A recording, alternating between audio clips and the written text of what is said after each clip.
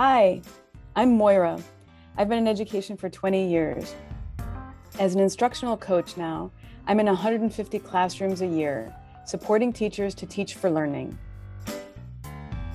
And I'm Andrea. I've been working in education for the past 8 years, and I support teachers in getting better at what they do. I'm Elizabeth, a former high school humanities teacher who now offers a variety of professional learning supports that I hope directly impact students in classrooms. And we all work together on the curriculum and instruction team at New Visions for Public Schools, an educational nonprofit that supports New York City schools. This podcast is a new project for us as we start to think about how to best reach teachers as they shift back to commuting to work for in-person teaching in the fall. This podcast is brought to you by the Learner Independence Project, a project that supports teachers to give their students the tools they need to have the lives they want. This podcast is for people who want to use the space they have within the education system for a different purpose and to get different outcomes. Here, you'll learn how to have conversations with your students that'll help them become more metacognitive and ultimately become independent learners. Welcome to That's So Meta.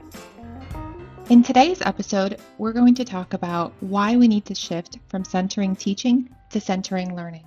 All right, let's talk about it. So when we start preparing a lesson, what do we ask ourselves? How much time do I have to teach this? Instead of, how much time does it take students to learn this? This seems like a simple semantic difference, but it has everything to do with how we organize our time with students and what students get out of school. Current student outcomes show us that we need to use our time better. So what's going on there? So in schools and classrooms, we say we're doing one thing for a certain purpose, but really a lot of our actions don't line up with what we say we're doing. What we say we're doing is getting students college and career ready, and that we're preparing them with the tools they need to have the lives they want.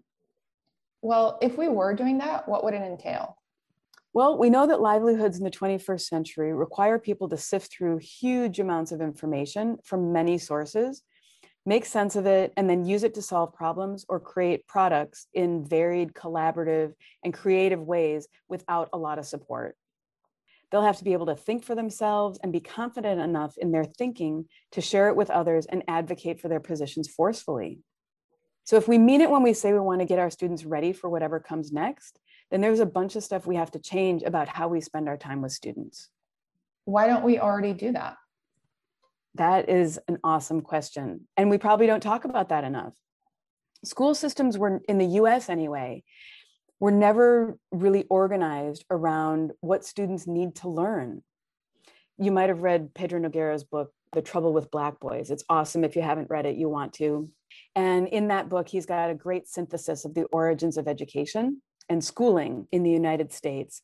And what he describes in there is this idea that schools are really organized around what society needs students to know, right? What do we want students to know by the time they graduate in order to be productive members of society? So we know that, but really what schools do, what he describes as a sorting, socializing, and social control function. Sorting is really setting kids up in different schools to occupy the role that they're meant to occupy when they graduate. So the kids who grow up in families that are managers and leaders are trained in their schooling to be managers and leaders. Kids who grew up in families that are workers are given the type of education that's going to prepare them to be workers. That's the sorting function. And a lot of what we do in schools, in classrooms, really serves that function. So people stay in the right lane as a result of schooling. And it's even more important in the last year, we've really seen how connected schooling is to reproducing unequal social structures and institutionalizing racism. And so when we use our instructional time, we really want to do something different with it. We want to interrupt some of those functions and have wholly different outcomes so these kids can really have the lives they want. So it sounds like we need to rethink how we organize our time in the classroom. Yes, we have to think about how we reorganize time, the types of activities we give to students. So we need to shift from centering teaching to centering learning. To center learning, we need to set everything up differently. We need to value students' unique thinking and to support them to value their thinking themselves. We need to teach students how to track how they learn, understand how they think so they can learn on their own. And we need to give them lots of opportunities to genuinely think, reflect, and assess their own progress. Right. So this is all about metacognition then. We know that in order for students to become great learners, they need to be metacognitive. So we support students in being metacognitive when we break through the fourth wall and we become transparent as educators and vulnerable with our students. And so what does this really look like in practice? What it looks like is having a whole bunch of conversations with them. Pedro Noguera, again, talks about schools kind of becoming these impersonal places. And when we start having conversations with students, this is a quote from him, it makes it possible for children and adults to relate to one another as human beings rather than anonymous actors playing out roles. This really means that we have to have a conversation with students where we come clean about how schools have been set up. From the time they set foot in their first school to now, what we're asking them to do in this moment, when we change how instructional time is set up, it's going to be a really big change for them. And so we've got to kind of come clean about what we've been doing all along and about how schools are set up and for what reasons. And then we've got to get really clear on what we actually do want and line up all of our actions behind that. This is a way of thinking. By the time students get to us in high school, do we have time to teach them a whole new way of thinking, or is the old way too ingrained? How do we reverse some of the bad habits that happen through early education? So you don't even know how good your question is, because we really have to change the partnership we have with students, because all this time until ninth grade, let's say, we've been expecting way too little of them. And they know that. They know they've been sitting there the whole time knowing that they have so much more to offer than we're asking of them. And we ask too little. You know, who in their right mind would give more than they need to? And certainly to people who don't have a lot of faith in them. So we have to change the relationship, first of all. And we have to be really consistent in our behavior to get them to relearn what the relationship between teachers and students should be like, right? We have to build trust where it hasn't been before. That's probably the first thing that we have to do. Treat them like real people. You know, like you're in a relationship for, 45 minutes out of the day, and you're doing something potentially really cool together that's going to give them a spark of interest into your field, or going to give them thinking tools to pursue something else that they want to do. And so the more you can just talk about that and interact as two people, you have unique roles, but those roles aren't very different from each other, right? They're very interdependent. The teacher needs the student and the student needs the teacher. And each one of those people has information that the other person doesn't. So how do conversations build a learning culture, and how do conversations help students become more metacognitive? Really, what conversations do is get students and teachers talking about what is involved in the learning process and why, right? Like what does each part of the lesson contribute to a student learning that content? And not just the content, but learning how to learn. The more you can tell students and have conversation with students about what you're doing and why, and then asking students how it's landing with them, asking them, did it have the effect it's supposed to have?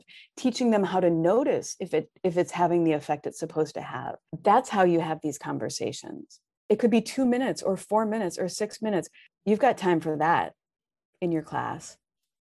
When you get started with them, do you help them out with like sentence starters to respond to you? Or do you really just sort of wait for natural, authentic responses from students? What's the best sort of way to approach that?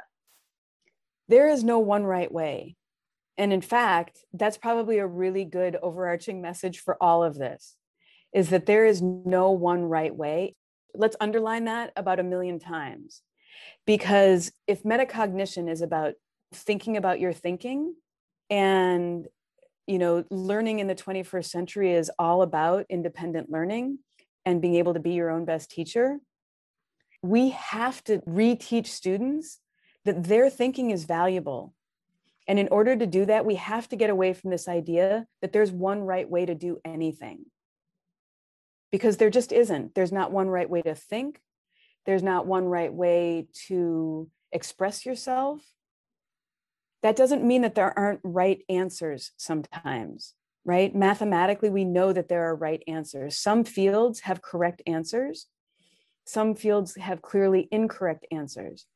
That's not what we're talking about. We're talking about the way to get there and really trusting your mind, even if the way to get to the answer is different from the way that other people get to the answer.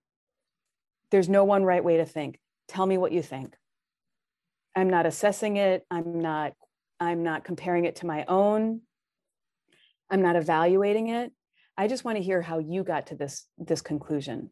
I know people haven't said this to you before. I know the message out there is that there is one right way to think, and that the message is also that you don't have it, that other people have it. You know, you've gotten lots of messages about how much you should trust your thinking and how much you should trust other people's thinking, or that theirs is more valuable. And those are wrong messages. I'm sorry you ever got them. You shouldn't have. They're not true. Everyone's mind is equally valuable. And in fact, the more diversity of minds, the more diversity of thinking we have, the better positioned we are in the world to come up with really creative solutions to really hard problems. And so I don't want you to think like me. I want you to think like you. That's really powerful. Yeah, so what you just heard is what you're going to hear throughout this entire podcast series. Little snippets of things that you absolutely have to say to students and where you want to take that conversation in order to ultimately get your students by the end of the school year to think differently, to have more confidence in their own thinking and confidence that they can learn anything that they encounter in the future.